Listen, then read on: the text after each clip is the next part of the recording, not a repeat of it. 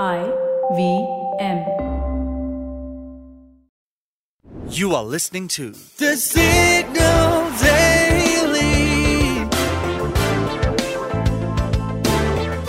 Brought to you by Front Page Studios. You know, I don't want to generalize, but don't we all enjoy pizza?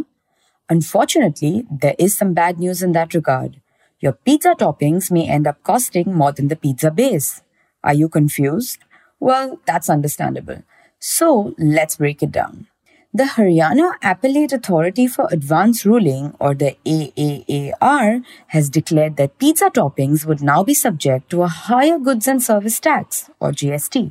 Haryana officials believe that since a pizza topping is not really a pizza, it should be categorized and charged a higher GST of 18%. This might make taxes more difficult for a number of pizza brands, particularly if the pizzas are offered in a restaurant or hotel. But this is a little complicated to understand, isn't it? Okay, let's look at some numbers and how pizzas are taxed in general. Currently, as ET's report suggests, the GST rates on pizzas vary depending on how they are prepared and sold. To put it differently, a pizza sold and served in a restaurant is subject to a 5% GST. The cost of a pizza base alone is subject to 12% GST. However, a pizza delivered to your home would be subject to an 18% GST. Under the whole ongoing GST jazz, goods classification has become a difficult task. For example, lassi and milk are not subject to GST. But on the other hand, flavored milk is subject to a 12% tax and flavored lassi is exempted from the taxation system. But it is borderline ridiculous because a topping makes a pizza a pizza. Without toppings, you can just call it a flatbread.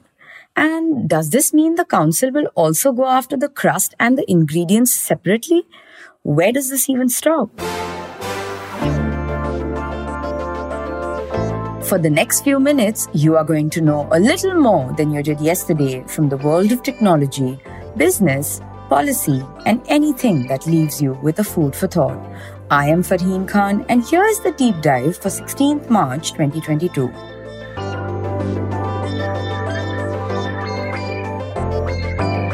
For today's deep dive, we'll be talking a little about the Japanese multinational conglomerate holding company SoftBank. There's a lot going on, and we're here to update you real quick. In the latest news, Munish Verma, SoftBank's managing partner, is planning to move away from the boards of 197 Communication, Paytm's parent company, and PB Fintech just under 6 months after the businesses went public in India. Although this is not the first time, the move is in line with SoftBank's global strategy. Usually, after its invested businesses are public, the firm exits board positions. Regardless of Verma's departure from both boards, SoftBank will remain an investor and have a stake in both companies, according to a report by Money Control. This decision also comes at a time when both equities have plummeted in recent months. While Munish Verma is stepping down from board positions, Masayoshi Son, the founder of SoftBank Group, reportedly will no longer be a shareholder in Indonesia's $34 billion proposal to establish a new capital in Borneo as the government changes its attention to Middle Eastern and Chinese investors. And again, as per Bloomberg's report, it's not the first time that Son has backed away from an expensive government program.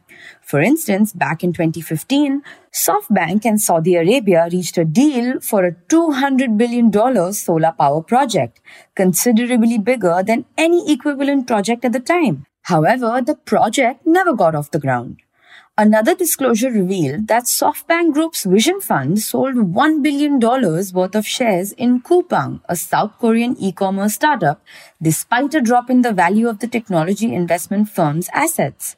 And in September last year, SoftBank sold Coupang stock worth $1.69 billion for $29.69 per share.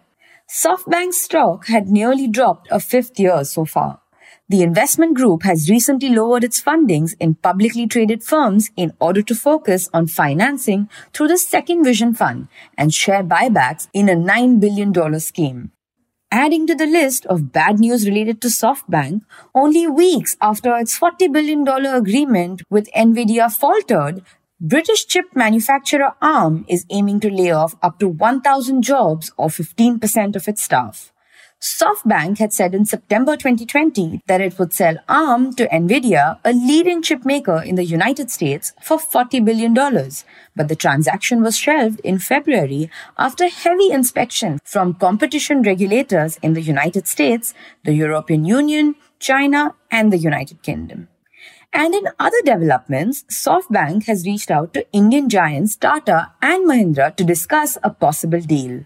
According to an ET report, the talks have been going on for the last 6 months, and apparently Tatas have been negotiating with a number of international investors, including sovereign and pension fund managers, to help fund its new digital venture.